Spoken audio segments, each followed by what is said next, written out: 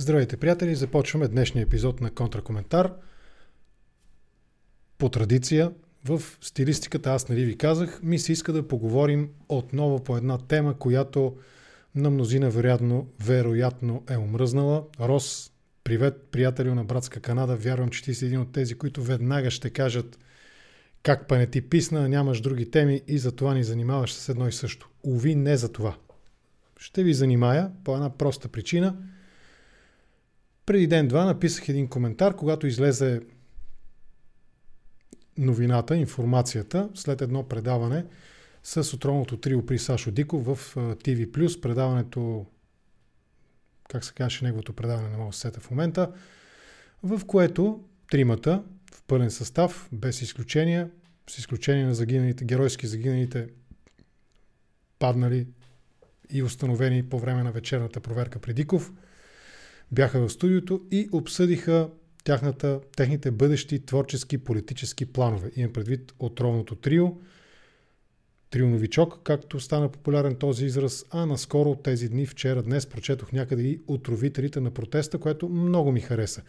Когато човек си позволи да използва такъв творчески псевдоним, естествено е, че трябва да приеме с лекота, с благородна усмивка и така широко сърце, да приеме всички проистичащи от това саркастични подмятания от рода на тези, които казах. Трио новичок, отровителите на протеста и тем подобни. Та тримата при Диков, който ми направи добро впечатление и затова си позволих да изрежа 10 минути от видеото, в което те участват, от този епизод на неговото предаване, за да го коментираме всички заедно с вас сега. Само преди да започнем днешния разговор, днешния контракоментар, ще направя една бърза проверка. Виждам, че всичко е наред и в Facebook, и в YouTube. Тези от вас, които следите контракоментар в Facebook, сега ще ви дам препратка към контракоментара в YouTube, защото, както знаете, предпочитам тази платформа за видеосподеляне. Само секунда, ето, това е препратката към Евродиков. Точно така, Маргарита Паскалева. Благодаря, Маргарита, че ми подсказвате. Предаването на Диков се казва Евродиков. За момент се заблудих, преди беше нещо с OFF, накрая английското OFF, нали, с тази заигравка с името. Просто ми излезе от съзнанието. Ето ви препратка към контракоментара в YouTube. Тези от вас, които гледате във Facebook, цъкате на линка и отивате в платформата за видеосподеляне YouTube. Тези от вас, които вече сте там, не пропускайте. Ако искате, може да цъкнете или на лайка, въпреки че сме още в самото начало на днешния епизод, или просто да се абонирате за канала на Контракоментар. Някъде тук под видеото има бутонче Subscribe, цъкате на него и се абонирате. Още ме мързи да направя анимация, класическите с бутона Subscribe, появява се една камбанка с две опции. Вие си знаете, просто се абонирайте. Ако искате, може да се абонирате и да получавате известия винаги при всяка една публикация в моя профил, канал в Facebook. Обещал съм ви и знаете, че това е така. Няма да има спам. Единствено съобщения за лайв видео и за видеа, които публикувам в канала си в YouTube. Приключваме с техническата страна на нещата. Кирил Иванов в YouTube, както винаги, той е един от цветущите коментатори там. Искам да ви покажа, само секунда да ви покажа. Той коментира, за да не кажете, че си измислям нещо. Той казва, какъвто и да е края, нали, Диков, коренът винаги си остава Дик. От първата част на името му. Нищо друго, нищо лично.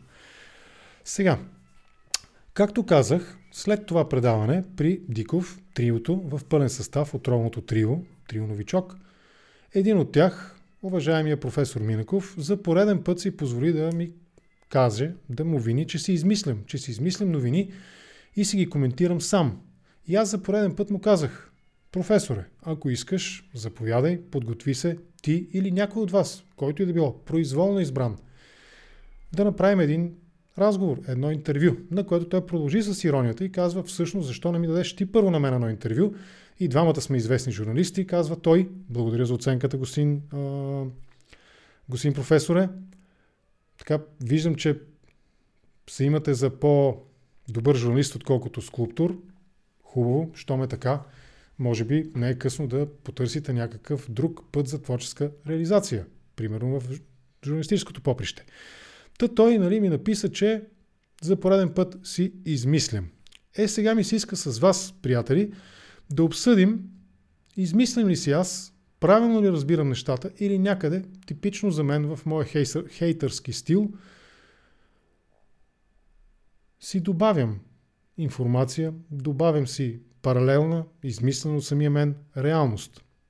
Така, ето ви го видеото, ще се покаже, ето тук ще следите картинката до мен, там ще пускам фрагменти, тези 10 минути, които според мен са определящи и може би най-смислената част от интервюто, извън традиционните вече неща, които всички ние много добре знаем и отдавна сме ги чували, коментирали сме ги, самите ние сме формулирали тези по отношение на основните характеристики на управлението на партия ГЕРБ, третия мандат, кабинета Борисов 3. Ето го видеото, само секунда. Започваме. Като още март месец може да стане. Не, няма да стане март месец, защото е минус 400 000 гласа в момента. Тук Минеков отговаря на въпрос на Диков, който аз съм го изрязал без да искам. Защо толкова говорите, нали, Борисов да си отиде от власт, като той още март месец може да се върне от власт, нали, да се върне на власт, извинявам се, след евентуално редовните избори, защото по всичко личи, че до редовни избори няма да се стигне. Извънредни, извиняйте. До извънредни избори няма да се стигне, по-скоро искаме или не искаме, харесвани или не, вървим към редовни парламентарни избори. Ето, продължаваме да слушаме, малко ще се преместя, да не ме скриват триото, слушайте сега нататък. И в този стил ще коментираме с ваше участие, следа ви коментарите, ще ви бъда много благодарен, ако ми помагате, допълвате, подсказвате или дори ако ми опонирате, защото допускам възможността и аз нещо да не съм разбрал. Продължаваме да слушаме. За сега. Ясно, ама... до март има още време. Ако са максимално честни, ще има сигурно 400 000 изобщо. Все едно, но има... Така, ето първата теза. Значи, Арман Бабикян и Хаджи Генов се заиграват с социологията. Първо, заигравките с социологията в политическата тема, според мен са изключително опасни. Защо? Защото конкретно, ако говорим в този смисъл на тази част, на този разговор, който сега искам да проведа с вас, колкото повече се опитваме да вменим едно или друго настроение, един или друг евентуален краен резултат месеци преди изборите, когато обстановката, политическата обстановка е коренно и качествено различна от една обстановка в реална политическа предизборна кампания, толкова по-вероятно е да допуснем съзнателно или не изкривяване на фактите. Защо?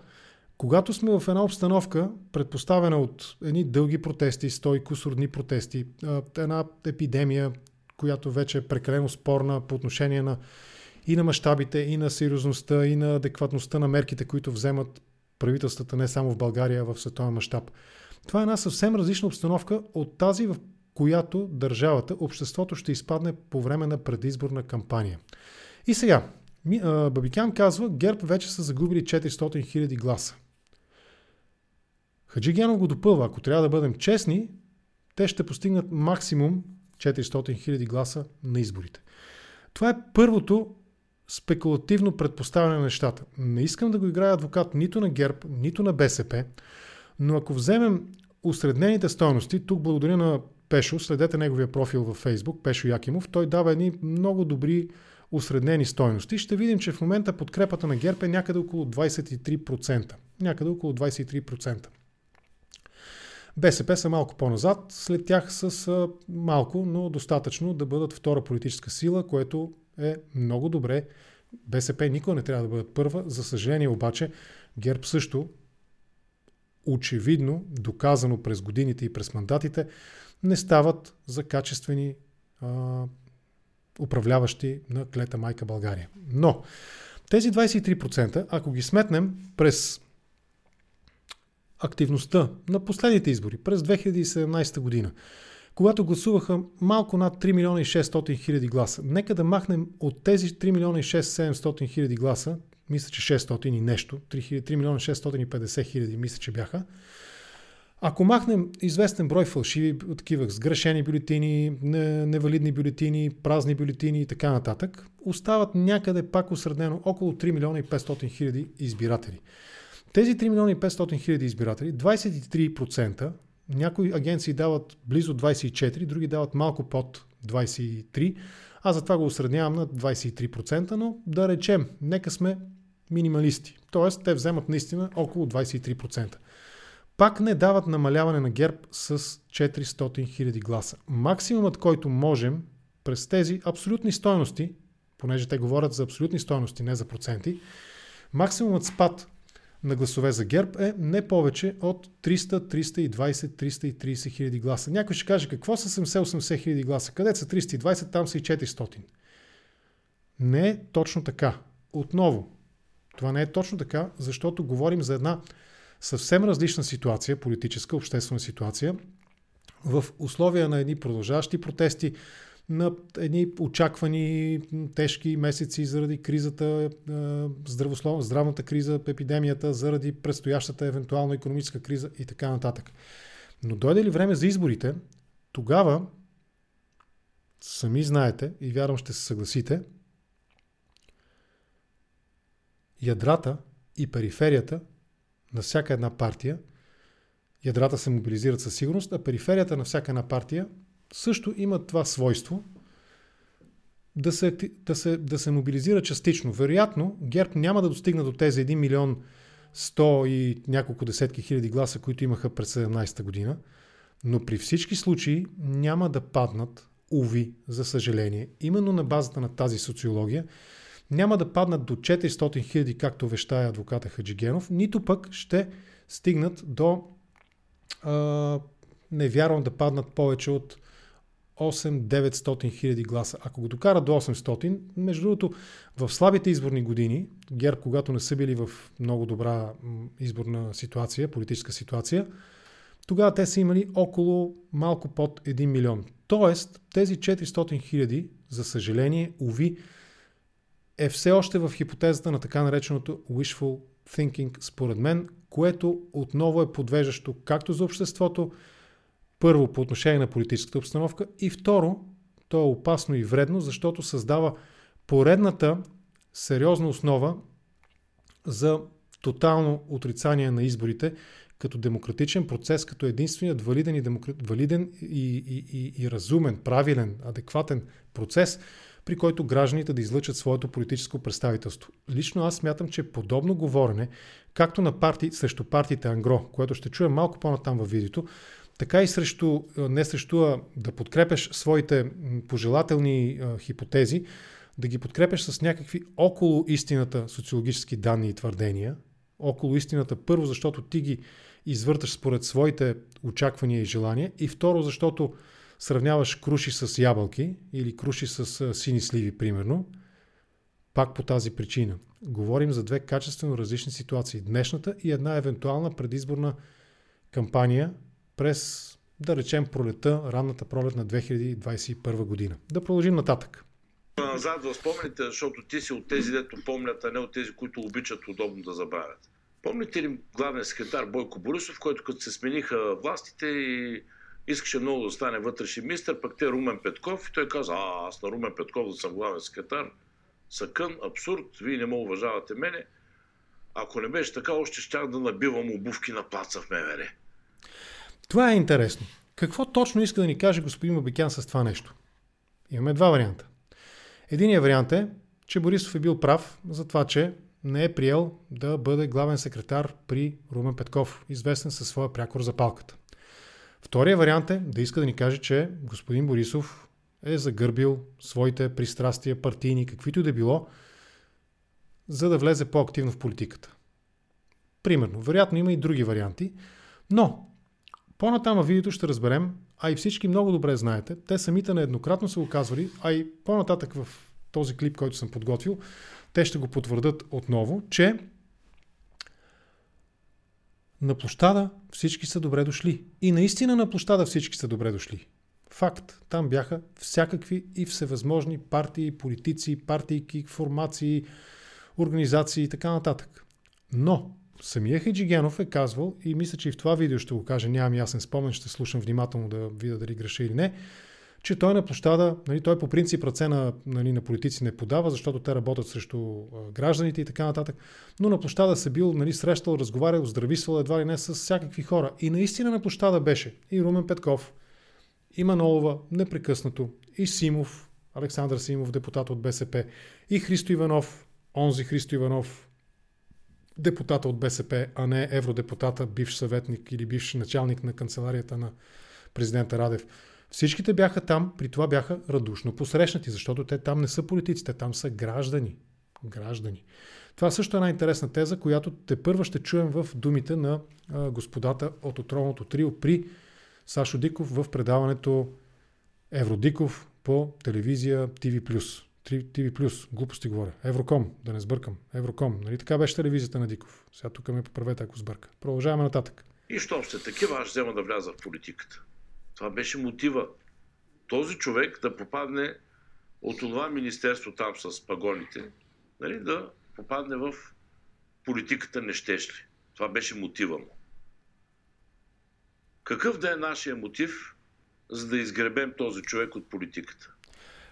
Поправяме комитата, благодаря комита, лапсус. Слушах, още мисля за днешното включване на Христо Иванов във Фейсбук, в който той коментира последните действия на правителството. Не Христо Иванов, а Иво Христов. Иво Христов, депутата от БСП. Грешката е моя, извинявам се. И на двамата им дължа ризи. Много ризи им да купувам. Продължаваме да ги слушаме. По-сериозно ли е човек да влезе и да го изрита от политиката, след като някой 120 дена не те чува, че му казваш оставка? И не ние. 60-70% от хората му казват оставка. И той не си тръгва. И сега, окей. И сега веднага дано да престанете да се гърчите и да се гънете, да се правите на така групата на целунатите. Това е началото на съществената част от разговора. Групата на нецелунатите, не знам точно какво означава това, което аз си представям, има така един много дълбок сексуален контекст, да видим дали това има предвид и Диков, но да чуем групата на нецелунатите от каква целувка ще избяга или на каква целувка ще отвърне. Слушайте сега внимателно, започва да става интересно. Кога правите партия, или влизате в твоята партия на Мария Капон, адвокат е...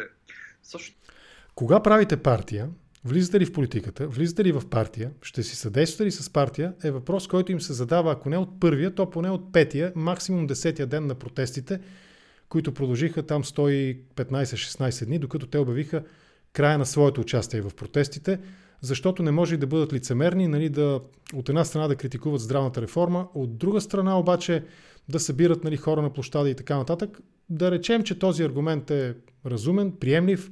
Аз бих го приел, бих загърбил всякакви свои съмнения, нали, за лицемерно отношение, предвид на това, че далеч преди те да обявят края на протеста заради епидемията, от трибуната хора, на които те дават думата, се чуваха много ясни, ярки конспиративни теории, именно по отношение на това, че цялата истерия около корона-епидемията е измислена, изкуствена и пандемия изобщо няма, а не онези напълно резонни и основателни съмнения, които така почиват, лежат върху различията в мненията в самите медицински среди относно това какво точно представлява заболяването COVID-19 и какви би трябвало да бъдат адекватните медицински и антиепидемични мерки.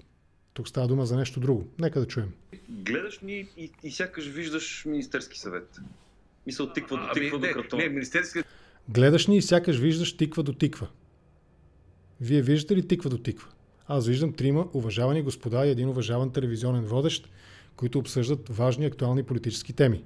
Специално те виждам като главен прокурор, извиняй. Да. Не, имам предвид като интелектуално ниво ни виждаш, гледаш ни и виждаш Министерски съвет. Така. Тоест -3. Така. Извинявай. Защо трябва да правим партия? Това е възможно най-тъпото решение. Ами това, за което говори... Защо трябва да правим партия? Това е възможно най-тъпото решение. Няма измислен друг адекватен начин, работещ, функциониращ, действащ начин, който тотално да изолира, да елиминира, да извади от политическото равнение партията или политическото сдружаване на хора, ако искаме да участваме ефективно по някакъв начин в политическите процеси, да формираме политики и да налагаме политически решения. Това става по този начин. Дали формално тези хора, които имат еднакви политически възгледи, ще се организират, ще формират политически субект, a.k.a. партия, или ще приемат някакъв друг вариант.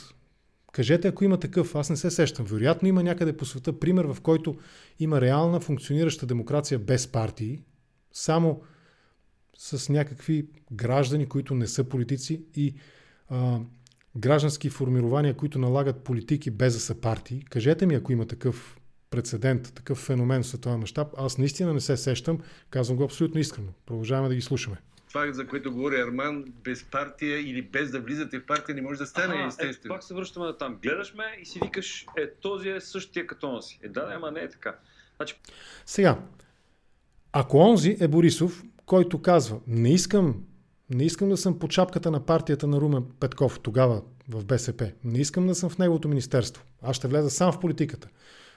Помните ли как влезе Борисов, ГЕРБ, как се появиха, как се пръкнаха на политическата сцена? През НПО, Сдружението ГЕРБ, което в последствие стана партия. Да, и аз ви гледам и ти си като оня. Вие тримата сте същите като оня, когато критикувате. Очевидно. Без грам различия. И Борисов тогава избяга от партията, за да формира през гражданска инициатива да формира политически субект, a.k.a. партия. И вие сега ми говорите врели на кипели за това как ще влезете в политиката като граждани без партии. Но да продължим да слушаме. Има и други варианти. Има умни варианти. Дай го, той е един умен вариант. Има и умни варианти. И сега ще ни го дадат този умен вариант. Слушайте. Значи ми е много интересно без партия как ще стане. Аз съм казал без партия. И на мен ми е интересно как ще стане без партия или без партии. И ето, Хаджигенов отговаря. Аз не съм казал без партия. И сега ще чуете. Между другото, следете внимателно неговия поглед. Когато нещата загробеят и вече отговорът е неизбежен, как точно ще участват в политиката без партия, той поглежда много внимателно на свое ляво. Следете внимателно. Кажеш, няма да направите партия. Не е нужно да правим ние партия. Така. Не е нужно да правим ние партия. Значи, можем евентуално да ползваме друга партия, вече направена. Но продължавайте да слушате. Не е нужно да правим ние партия. Това, което аз не те помня колко пъти го повторих от трибуната, може би поне 50 да го повтарям. Okay. Всички заедно на площада означаваше едно. Сега, на следващия етап, всички заедно означава отново всички заедно. Ето, всички заедно, включително Иво Христов, онзи депутата, не евродепутата, депутата от БСП в българския парламент, чието име в момент преди малко сбърках с това на Христо Иванов, моя грешка, Румен Петков, Запалката, Мая Манолова, какъв беше нейния? Много има тя. Костин Бродска, сестра Галева, много има политически псевдоними госпожа Манолова. Всичките те заедно е нещо, което става, ядва се. Обаче сега, да видим какво е това сега, когато вече нещата са по-различни. Слушайте внимателно. Това означава, не бързай да се мръщиш, това означава, че сега ще създадем формат. Изплюй камъчето, да му се не види. Може ли да довърши или... Сега ще създадем формат. И сега започваме да изплюваме камъчето. Това камъче е голямо, но ще го изплюем. Ти като Слави Трифонов, нали? Ще говориш само ти. Вече трябва да почна като баща, да стана строг баща. Такъв, да. Така, общ фронт, всички срещу ГЕРБ, но, Сашо, на върха, така. Гражданите. Общ фронт, всички срещу ГЕРБ, но на върха гражданите. Това е рефрена на протестите. Той до някъде сработи. Наистина, заради протестите, подкрепата в ГЕРБ сякаш се разколеба.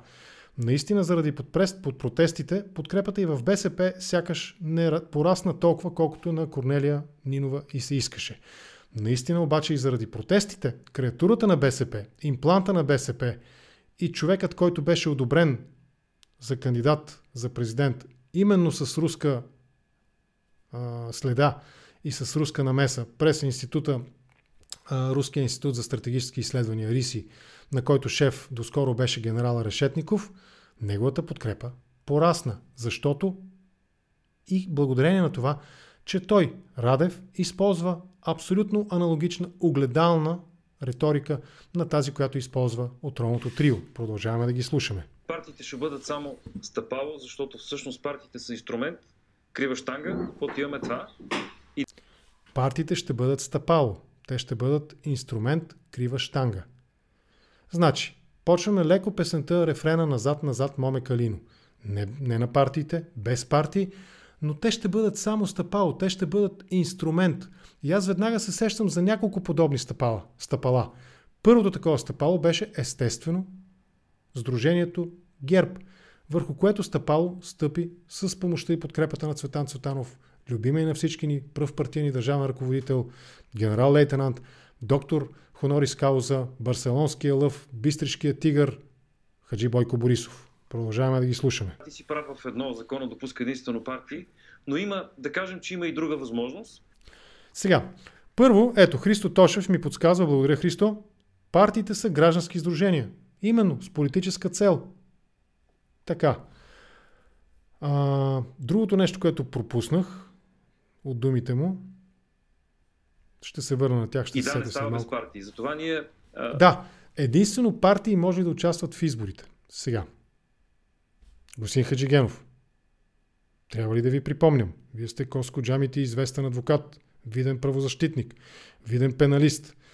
Сега, наказателното право в известен смисъл се различава от изборното законодателство и от правото, нали, политическите права на гражданите. В известен смисъл. Така има няколко допирни точки. Примерно, ако някой е в места от за лишаване от свобода и трябва да гласува по закон, има право да гласува, тогава трябва да му се даде възможност. Там закона казва как.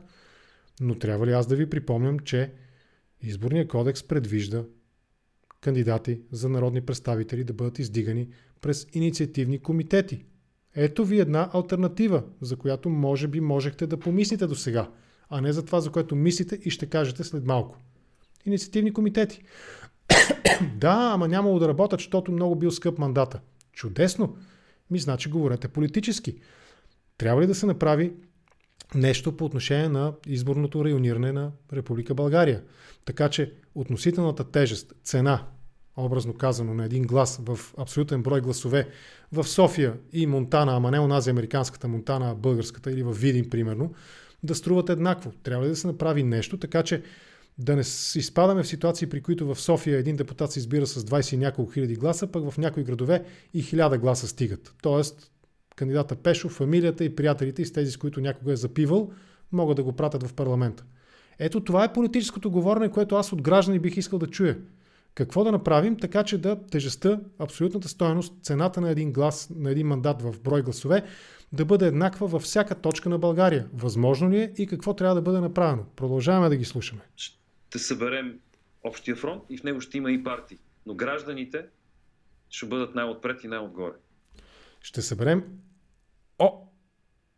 за малко да кажа Отечествен фронт. Ама то не било Отечествен фронт, то било Общ фронт, в който ги има партиите, но гражданите са най-отгоре. Сега, замислих се като го слушах, в една партия кой е най-отгоре? Марсианците? Рептилите? Кой в една партия е най-отгоре? Гражданите.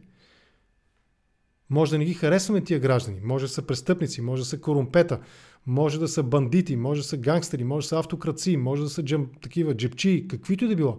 Но те са граждани на Република България.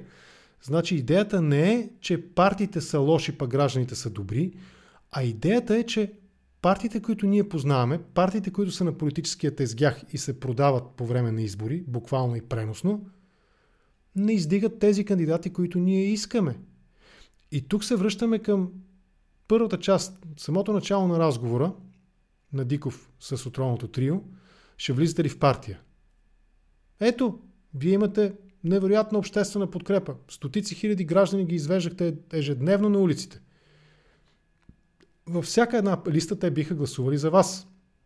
Ако смятате, че имате толкова голяма подкрепа, свикайте инициативни комитети, те не се изискват кой знае колко много гласове. В София има 3 многомандатни избирателни района, 3 мира.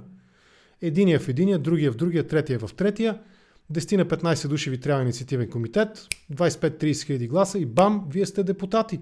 Ето ви един начин да прескочите омразните партии. Не е ли така, господин Хаджигенов, господин Бабикян и господин Минеков? Продължаваме да ги слушаме. Балистика, поредна балистика. Кажи го с... Как да не се съгласа с Диков? Ми кажете, че това е просто поредната лабалистика. Прости думи. Адвоката по килифарски го върти и суче. С прости думи това, което той ти каза, означава следното. Да, закона е ясен, могат да участват само партии в изборите. Отново, политическия експерт, политическия спин доктор Бабикян казва, закона е ясен, могат да участват само партии. Не! Може да се кандидатирате с инициативни комитети, тримата в по един софийски многомандатен избирателен район. И ако е рекал Господ, ако наистина 100-150 хиляди души излизат, когато вие ги свикате на протеста, тези 150 хиляди души, делено на 3 по 50 хиляди души на калпак, ще ви пратят депутати в Народното събрание. Какви са тези глупости? Само партии могат да участват в изборите. Това просто не е вярно. Всички знаем закона. Така. Да. Всички знаем закона. А пък Хаджигенов и Бабикян го знаят най-добре. Питва да ти каже, че трябва умно, а не глупаво, да се намери огледален образ на площада, на площадите. Как да се намери умно огледалния образ на площадите, при условие, че двама от тримата самообявили се за лидери на протестите, твърдят, че закона не дава възможност гражданите да направят така, че да имат свой не минал през партия кандидат. Дали е ефективно, дали ще проработи, дали ще има достатъчно такива в парламента, това е съвсем друга отделна тема. Законът не пречи на нито един от тримата, уверени в своята подкрепа от улицата, да се яват във всеки един от софийските мирове, да спечелят по един мандат и да бъдат депутати в следващото Народно събрание. Няма такава пречка за тях. На площадите бяха събрани хора от 30 различни партии и един клуб безпартийни, които не членуват никъде.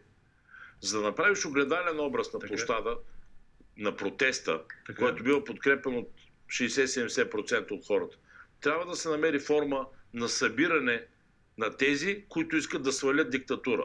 Би трябвало сега сте намерили сега Формулата е следната. Диков ме изпревари. Би трябвало да се намери форма да се свали диктатурата. Ако 120 дни не сте намерили тази форма, ако вие сте правителството на протеста, 100 дни на вашето доверие се изчерпаха. Искаме да чуем формулата. Коя е формулата? Формулата е всички партии, които са склонни да настъпят собственици идеологически различия, поне временно, и да се обединят и с безпартийните качествени хора, които са склонни да работят за България, да се съберат на едно място, за да изметат кочината. Огледален образ. Това означава да не се караме кой от ССК и кой от Левски. Ама това е сложно нещо. Под място какво разбираш? Субект, коалиция се нарича. Коалиция, бе, Сашо. Коалиция. Ето. Бабикян подсказа и на Хаджигенов думичката, която той търсеше преди малко, поглеждайки го, когато Диков му задаваше въпроса. Как бе? Как? Стига по... Как го каза той? Като адвокат, не си спомням точно термина, който употреби, си въртял и сукал. Коалиция. Това е първата част от тези близо 10 минути, от които остават още 5 или 6 минути да обсъдим заедно с вас. Следа ви и коментарите, между другото. Ето един, например. Няма ляво, няма дясно. Петър Чернев в YouTube. Господин Чернев, съгласен съм с вас. Днешният контракоментар е посветен на това. Значи, не на партиите, гражданите, обаче коалиция от партии, на върха на която са гражданите. Нека да продължим нататък да слушаме внимателно това знаково програмно интервю на Отровното трио. Програмно политическо предизборно интервю на Отровното трио. В тази коалиция трябва да се съберат хора, които иначе не си говорят за политика. А вие тримата като какви участвате там? Партийни членове, симпатизанти? Аз лично съм партиен член, те са безпартийни. Нали, това е известно също. Виж, ние можем да работим свързващо звено. Не бе, Те ще работят свързващото звено. Според мен, те илюстрират, ако Дарвин беше направил политическа теория за произхода на видовете, те щяха да са липсващото звено. Ето вижте как добре ви обясняват. Не ви ли е ясно вече за какво става дума? Аз не виждам нищо лошо. Не можем. Ние това, което правим, явно ни се получава добре, ние ще сме свързващо. Ние това, което правим, явно ни се получава добре, ние ще сме свързващото звено. Уважаеми Хаджигенов, ако ви се получаваше добре, Борисов нямаше да е на власт.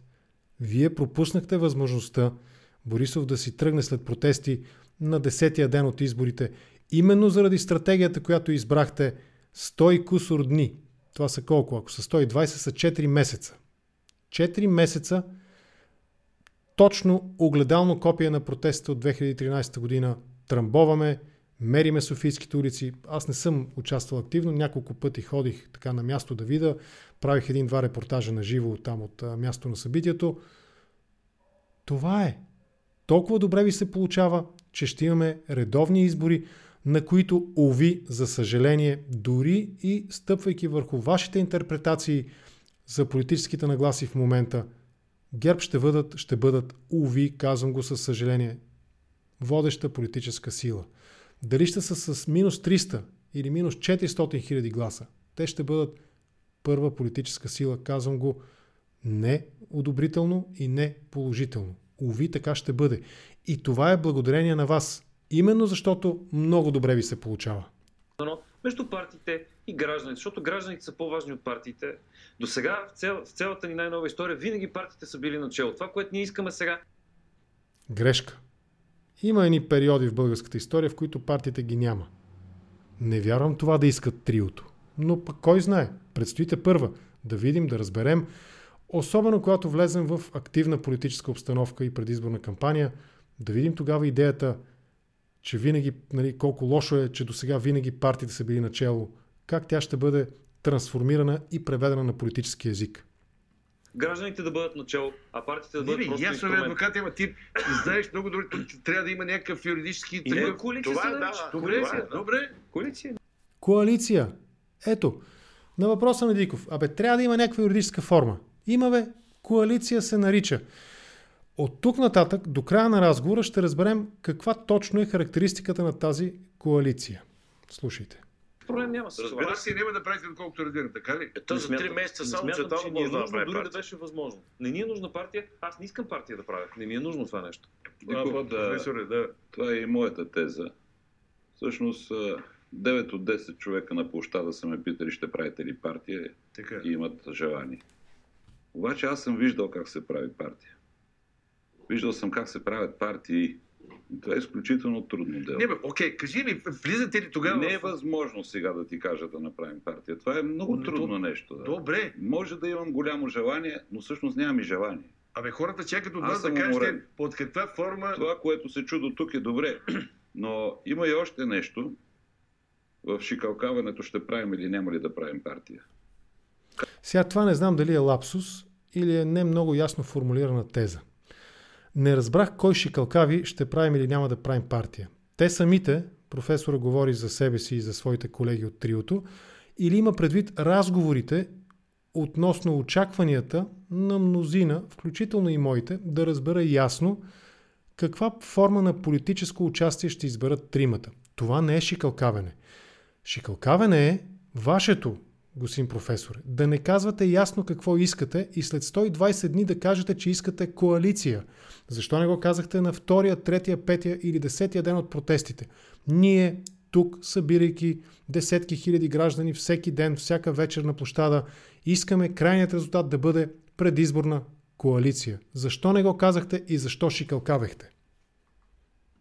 Днес, ще правим партия. В този момент абсолютно всички партии, някои от които бихме желали да коалираме, настават срещу тази нова организация и настръхват. Защото това е явна конкуренция. Една подобна организация ще бъде привлекателна за всички тези, които са разочарованите избиратели. Тя ще привлече от ГЕРБ. Арман каза, на едно място ще съберем, не знам. Ти говори за организация. Каква е организация тук? Отровното трио и гражданите ще стъпят върху всички партии, които са достатъчно приемливи и разумни да участват в общ фронт, всички заедно срещу ГЕРБ. По-ясно? Това освен да го нарисуваме. По-ясно от това, освен да го нарисуваме. Не трябва да го рисувате. Може би единствено Минеков би се справил да го нарисува, но аз имам едно усещане, че господин Комарницки или някой друг от невъзпитаните карикатуристи ще го нарисува по-добре от професора. Той може би ще може да го извая добре в камък, т.е. в форми, нали? По проста причина, че е скулптор, но вероятно може и да го нарисува добре. Но това, което трябваше да направите, е да го опишете достатъчно ясно. Още веднъж ще се повторя. Още от първия ден, нека да не е първия, защото първия ден винаги е една еуфория, третия ден още така всичко е еуфорично, но да речем на петия, десетия ден вече беше ясно на къде върват нещата. Може би тогава можехте да се опитате да го нарисувате с думички. Какво точно предлагате на тези български граждани, които всеки ден абсолютно безпрекословно отиваха на площада, слушаха ви и ви следваха? Вие каните партии за честни избори на среща. Идва Тошко Йорданов, представител на Слави, Майя Манолова, Демократична България ги няма. И той те пише един фирман с още по-големи алабалистики до объркания. Нищо не. По-късно казаха, че при следващата среща ще дойдат. Не могат всички да озреят едновременно, Сашо. Чухте внимателно. Тези, които не са дошли на първата среща, не са озрели достатъчно, Сашо. Тук ръкавицата е хвърлена към всичките фенове, симпатизанти и членове на Демократична България, които не бяха съгласни с този формат и бяха по-скоро доволни от това, че не приеха онези покани, свързани с това да мислим заедно как гражданите да стъпат върху партиите и как всички партии, по принципа всички срещу ГЕРБ, да се обединят. Само си представи СДС преди 30 години. Социал-демократи, радикал-демократи, студенти, свещеници, синдикати. На какво ти прилича тая коалиция? На хомогенна партия. Има една съществена разлика. СДС преди 30 години включваше и много ченгета. Ние, които вярвахме и гласувахме за СДС дълги години, постепенно разбрахме какъв точно формат е Съюза на демократичните сили, уви, неработещ. И смъртният акт на СДС го подписа Александър Йорданов, приемайки да бъде депутат с листата на ГЕРБ. Нека да го кажем точно. Коалиционен партньор, избран за евродепутат с гласовете на ГЕРБ. Смъртният акт на СДС го подписа Александър Йорданов. Прощайте. И точно понеже знаем какво се случи с СДС, точно по тази причина, лично аз от третия или петия ден на протестите си задавам въпроса, дали пък отровното трио не ни бутат именно към някаква отровна мутация на СДС. Още по-отровна от това СДС, които всички ние, както казва господин Бабикян, много добре знаем. Нищо подобно. Та имаше каквото се сетиш. Адвокате, влизате в парламент. И не по всяка вероятност, почти сигурно е, че ако иска да управлявате, без БСП няма да стане. Какво правиш тогава? Трябва да избираш или с ГЕРБ, или с БСП. Какво правите? Кулминацията. Какво правите в парламента, ако искате да управлявате без БСП, няма да стане. Слушайте внимателно. ГЕРБ не може и няма да бъде никога вариант. ГЕРБ не може и няма да бъде никога вариант. Затваряме вратата, изгаряме този мост, но интересно да чуем кои мостове и кои врати ги оставяме вратите леко открехнати, а мостовете в никакъв случай не засегнати от пожара. Път е един. Т.е. правова, свободна, демократична република. Аз бих допълнил. Световен мир, да няма гладуващи, да има равенство, братство, единство, творчество и красота. Да видим обаче какво мисли уважаемия адвокат. Майко мила. Той мира малко. Това са основните ценности. Много ми хареса възгласа на Диков. Майко мила. Не може. ГЕРБ априори не влиза там, защото те са диктаторска партия. ГЕРБ ги изключихме. Ако БСП припознаят тези европейски ценности... Прекъсвам за секунда. ГЕРБ не влизат, защото са диктаторска партия. Обаче ако БСП припознаят европейските ценности, БСП, партията, която се гордее със своята доскорошна история на 45 години червен терор над българския народ, партия, която с зъби и ногти се бори, зла дума да не бъде каза срещу престъпния комунистически режим, отговорен за десетки, вероятно стотици хиляди човешки животи в България и още много пъти повече унищожени човешки съдби. Те, ако припознаят ГЕРБ, стават. Искат да работят за това, забележи обаче. Етапа след парламента, т.е. вътре в парламента, ще седнем и ще говорим. Т.е. пичове... сега пееш пес... Момент сега. Тук се изгубих. С БСП, ако припознаят ГЕРБ като злото, с тях ще работим. С тях ще работим в парламента. Значи вече въпроса не стои дали тримата искат да влизат в парламента. Ето, Хаджигенов казва, с тях, БСП-то, ще работим в парламента, обаче за след парламента. Нека да чуем какво има предвид. Която напълно подкрепям, а преди това се изпъчи преди месец-два ли? Никога с... Ама бъркаш боя ситуацията, Сашо. Сега говорим за нещо бъдещо. Сега ние ги поканихме и тях, дори и ДПС. Вие в момента легитимирате диктаторското тиранично управление на Борисов. Излезте оттам, елате към протеста, нещата изглеждат така.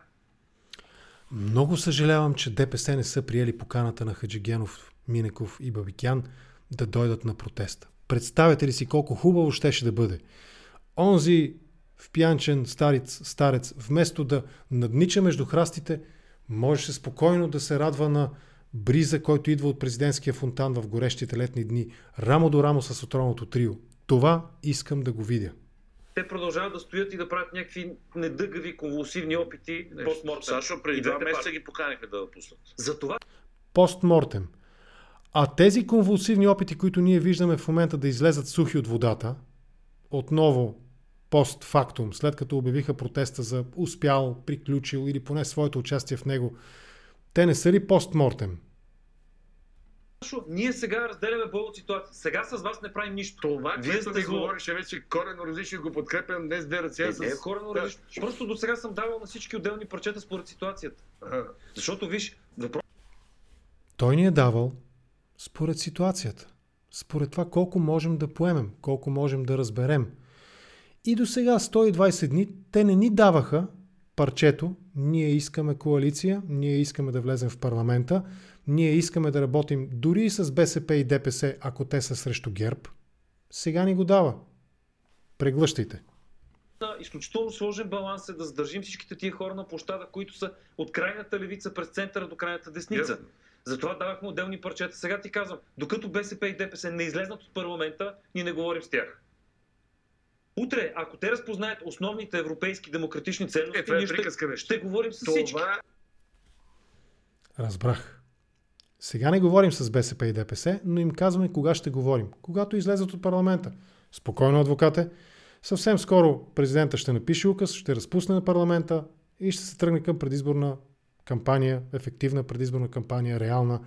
И тогава, вярвай ми, първите, които ще вземат европейски позиции са не други, а ДПС. Единствената, приета в либералния алианс в Европейския парламент, българска либерална политическа формация.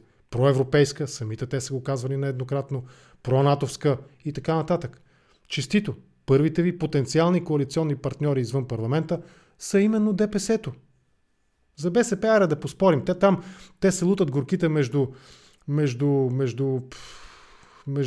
и аз не знам кое, но най-вече се лутат около стените на Кремъл, търсейки верния вход, откъдето да влезнат. И може би някъде там около, някъде на автогарата в Брюксел са заседнали, примерно, и се чудат сега на къде, към Брюксел ли да го подкараме, към Москва ли да го подкараме, но вероятно и те ще застанат на проевропейски позиции. Все пак не вярвам да се стигне до там БСП да тръгне директно и открито, не през такива между редовете послания срещу Европейския съюз, срещу НАТО, за Съветския съюз, за Путинова Русия. Те това го умеят БСП-то да са и тако и вако. Така че имате един сигурен политически партньор коалиционен, ДПС, проевропейци, категорично ще чуете съвсем скоро, сигурен съм, ако не сте го чули до сега, и с леко отвращение, но все пак проевропейската БСП. Честито, имате двама потенциални партньори. Вече съвсем друга фрикция. На площада, ще ти дам пример, на площада казахме, елате всички. Всеки един, който е дошъл от Румен Петков, до който се сетиш, и е подал ръка, аз съм приел при положение, че аз от 15... Ето, каза го. Това имах предвид. На площада подала ръка, приела на Румен Петков, до който се сещате. На всичките им е стиснал ръката. Приела я, така казва. Ние обикалям телевизията на 10 политик, ръка не съм подал. Защото те работят срещу нас, гражданите. На площада обаче в името на този баланс аз направих нещо, което не съм правил никога. И ако утре това се случи и те припознаят европейските ценности, ще подадем отново ръка, Сашо. Скоро ще отправите ли покана за нова среща за... Тезата в прав текст. Ако утре те приемат европейските ценности, ДПС и БСП, ще приема тази ръка. Другите двама мълчат. И Бабикян, и професор Минеков мълчат. Тоест, влизаме в хипотезата на мълчаливото съгласие.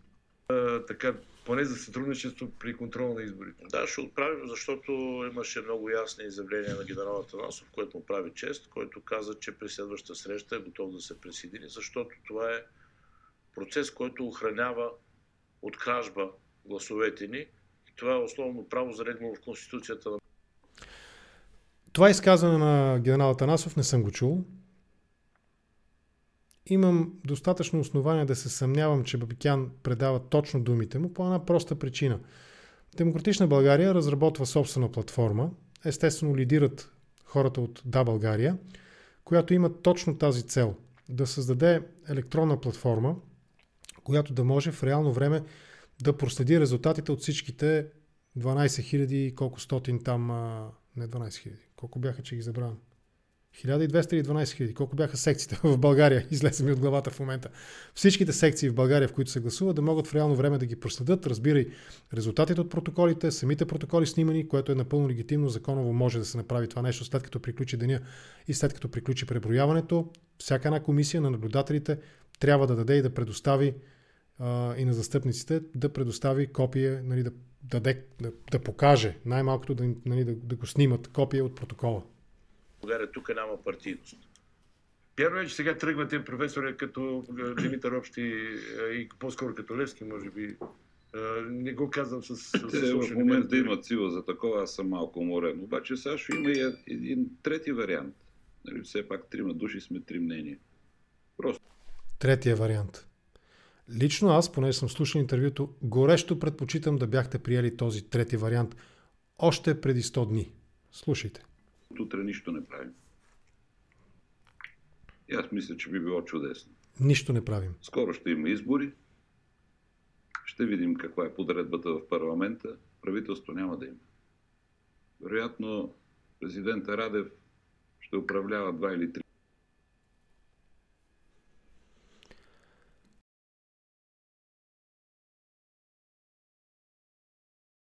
Вероятно, президента Радев ще управлява 2 или 3 пъти.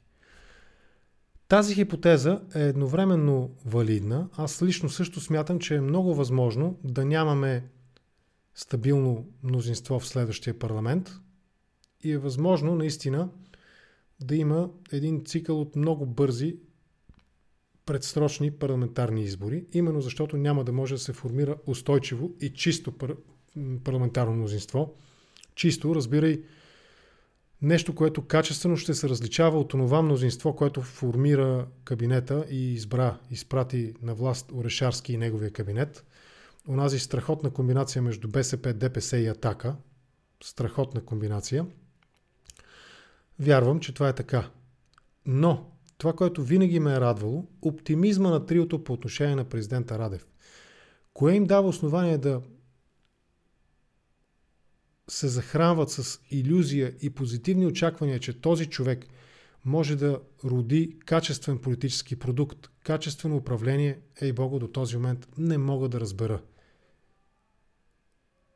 Кандидатурата на БСП, подкрепена, разбира се, да бъдем точни, от БСП, импланта на БСП и импланта на Руската федерация на Дондуков 2, защо той по някакъв начин в техните виждания ще даде някаква позитивна алтернатива, не мога да разбера до този момент. Приятели, това бяха тези 10 минути от знаковото, според мен, интервю на Отровното трио при Диков. Коя беше неговата телевизия сега? Да не сбъркам. Не е толкова важно. Неговото предаване Евродиков, Евроком, мисля, че му беше телевизията. Този пасаж, тези 10 минути, които избрах, ми се струва, че дават достатъчно ясен отговор на това каква е политическата стратегия на Отровното трио по отношение на предстоящите, не вярвам да са извънредни, по-скоро ще бъдат редовни парламентарни избори някъде през пролетта на 2021 година. Евроком е телевизията. Пешо, благодаря ти, че ми подсказваш. Още съм на вълна алтернативата, в която днес са участвали. Не съм го гледал на запис, защото мисля, че още няма запис или е публикуван преди приключването на редакционния брой на днешния контракоментар. Та в днешната алтернатива по TV+, алтернативата е по TV+, Диков е по Евроком. Там са участвали Манолова и Хаджигенов. Не знам дали заедно или по-отделно. Ще го изгледам и най-вероятно утре също ще коментираме по този начин това, което ще чуем. Сега искам да видя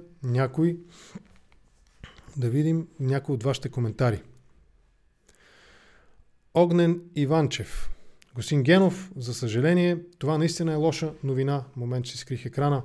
Да поемат ръката на БСП или АБВ, а може би и ДПС. Това наистина е тъжно и необяснимо от принципна гледна точка. Тук се сещам за онази прословута реплика на Граучо Маркс.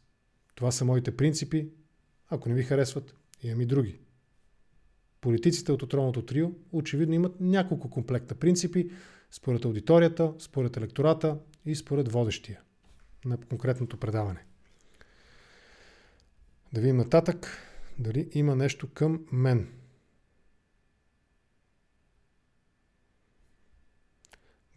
Асен Генов, пише Виктор Благоев. Айде на бас, че следващото правителство на националното спасение ще включва 2 от следните 3.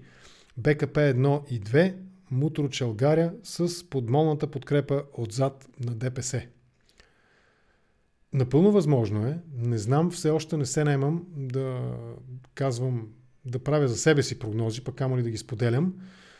Но това, което имам като усещане, е, че Демократична България имат уникален шанс. Това не е агитация в тяхна полза. Те много често стъпват на криво и по пътя имат страшно много мотики, които могат да настъпат по пътя, наистина, нали, с пълна сила да ги настъпат мотиките, но те имат уникалната позиция да се опитат да изиграят ролята на чистите в парламента, чиято подкрепа да е желана от всички, за да се пречисти на другите участието във властта, именно през подкрепата на Демократична България. Много тънък политически лед и много опасна позиция, която във всеки един момент дава прекрасна възможност да стъпиш на криво и да си изкълчиш глезена. Дали ще успеят да го направят и дали мислят в тази посока, не знам. Ще видим.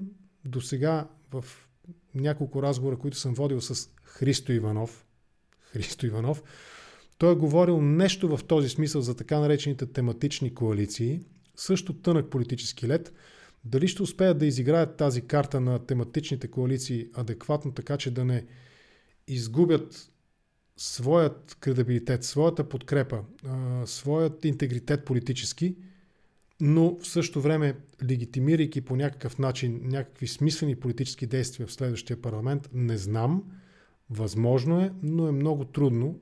По-скоро, ако трябва от 1 до 10, вероятността да се случи това нещо е някъде между 1 и 2. Вероятността да се провалят или изобщо не се случи е всички останали там. 80%. Нататък. Виктор Ангелаков. Мнение за Демократична България. Тук-що го казах. Ако имате предвид нещо друго, по-конкретен въпрос, какво мнение да изразя за Демократична България, пишете. Ще се опитам да отговоря.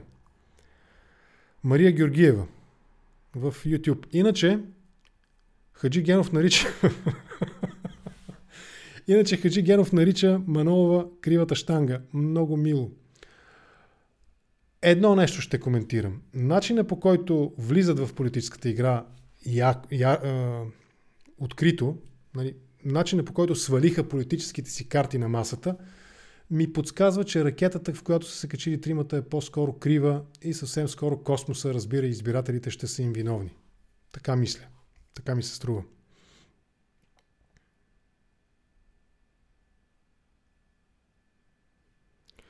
Катя Тишева.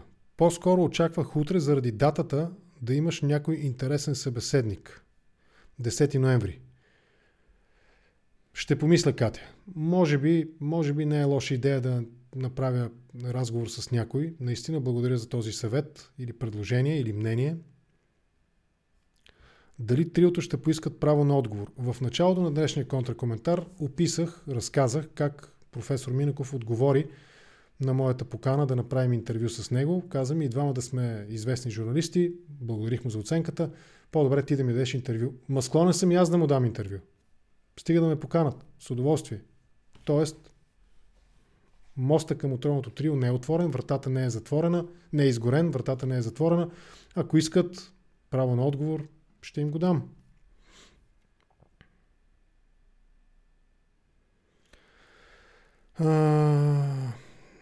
Да видим.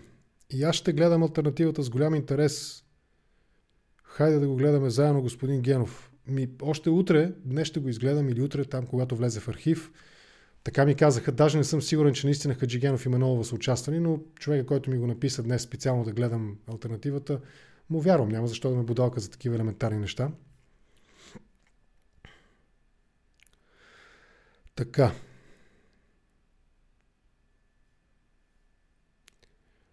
Да видим дали има други въпроси към мен.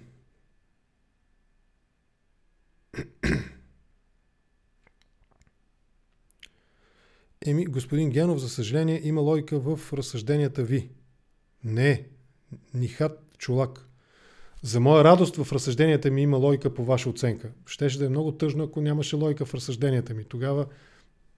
Тогава така щях да бъда един от обектите на острата необходимост от реформа в медицината в една специфична област от медицината.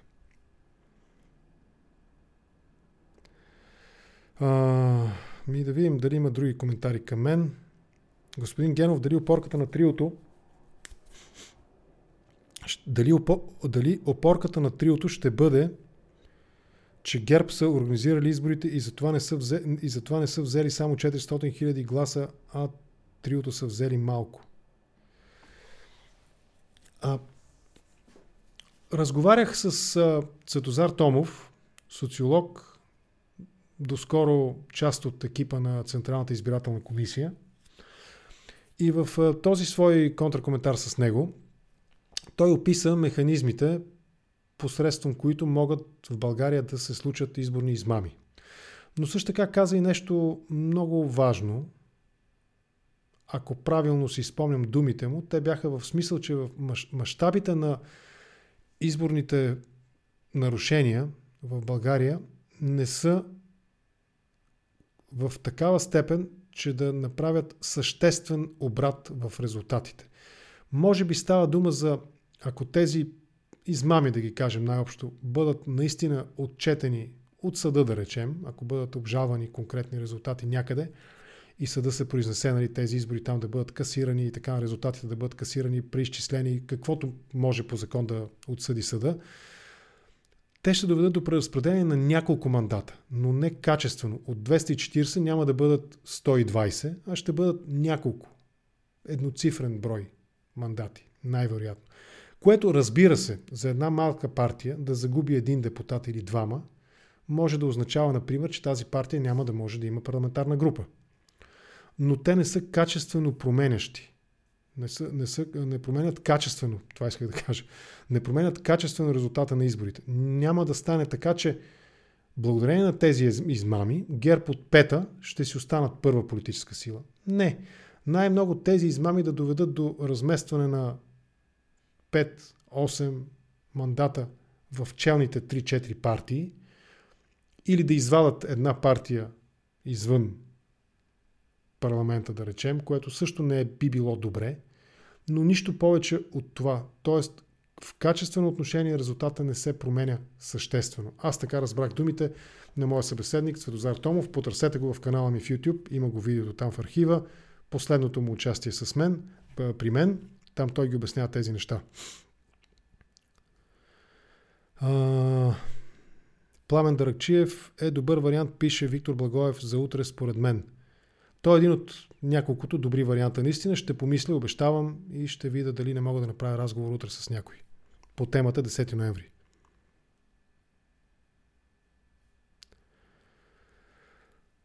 Да видим нататък. Тошко Йорданов се оправда за среща с Бабикян, че била случайна на летището във Варна. Засекли се там. Какво мислите вие за снимката случайност? Видях я тази снимка. Принципно да хванеш някого в статичен кадър на улицата, в кафене, на маса, на пейка, далеч не означава, че този някой заговорниче с другия на снимката. Сега, когато на снимката са Горанов и Пеевски, нали, ясно е, че те не си говорят за последния матч на Роналдо, примерно, как си изиграл, нали, матча. Най-вероятно говорят за неща, свързани с финансовото министерство и свързани с бизнеса или политиките на Делян Пеевски и неговата партия. Така мисля. Но на мен ми се случвало много често по улицата да се размина и да се познаем взаимно с някоя известна личност. Спирали сме дори, разменяли сме няколко приказки. Дори с хора, с които сме на политически диаметрално противоположни мнения и позиции, ми се случвало да разменим по няколко приказки в рамките на 10-15 секунди на улицата. Примерно на някой протест. Ако някой ни снима, какво ще ни каже тази снимка? Уви, за съжаление, видях я снимката на Бабикян с Тошко, сценариста, но разказ по картинка не искам да правя. Не изглежда добре на кадър, нали, със сигурност, не изглежда добре поставено в контекста на шикалкаванията днешните, които чухме току-що, те са от вчера, мисля. Но за да мога да коментирам повече, трябва да има някакъв реален резултат. Някой от двамата нещо да е казал, някой, който ги е чул какво си говорят, да го каже, данс да пуснат записа от разговора, примерно. Нещо такова, за да можем да коментираме реално. Иначе разказ по картинка не е препоръчително да правим. Според мен разговора за политика не е точно този жанр.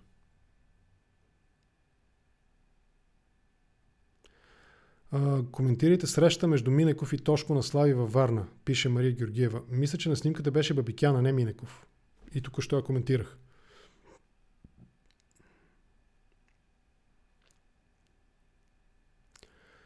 Нататък.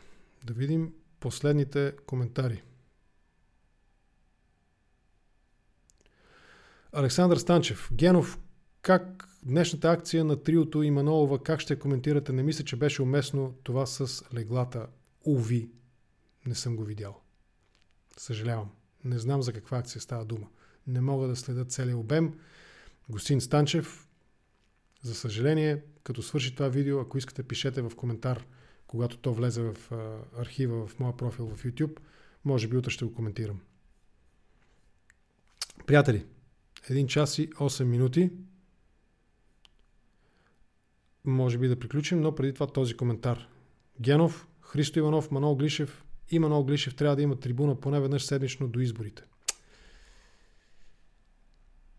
Ако господин Иванов иска да има трибуна поне веднъж седмично до изборите, ако обичат той и колегите му от Демократична България да се погрижат за това да имат тази трибуна. Проче, Христо Иванов има тази трибуна, мисля, че почти ежедневно прави някакви лайв включвания и коментира.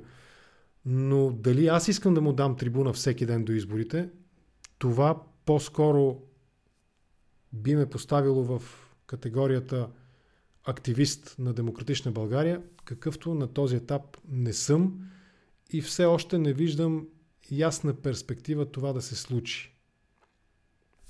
Тоест, с Христо Иванов бих разговарял единствено в формат аз задавам въпроси, той отговаря, но не и да му дам трибуна за партийна политическа агитация и това го казвам с уважение към политика Христо Иванов, не като хейтър. С Манол разговарям достатъчно често и честно, споделяме си, точно както мислим нещата, критикувам го, когато не съм съгласен с него.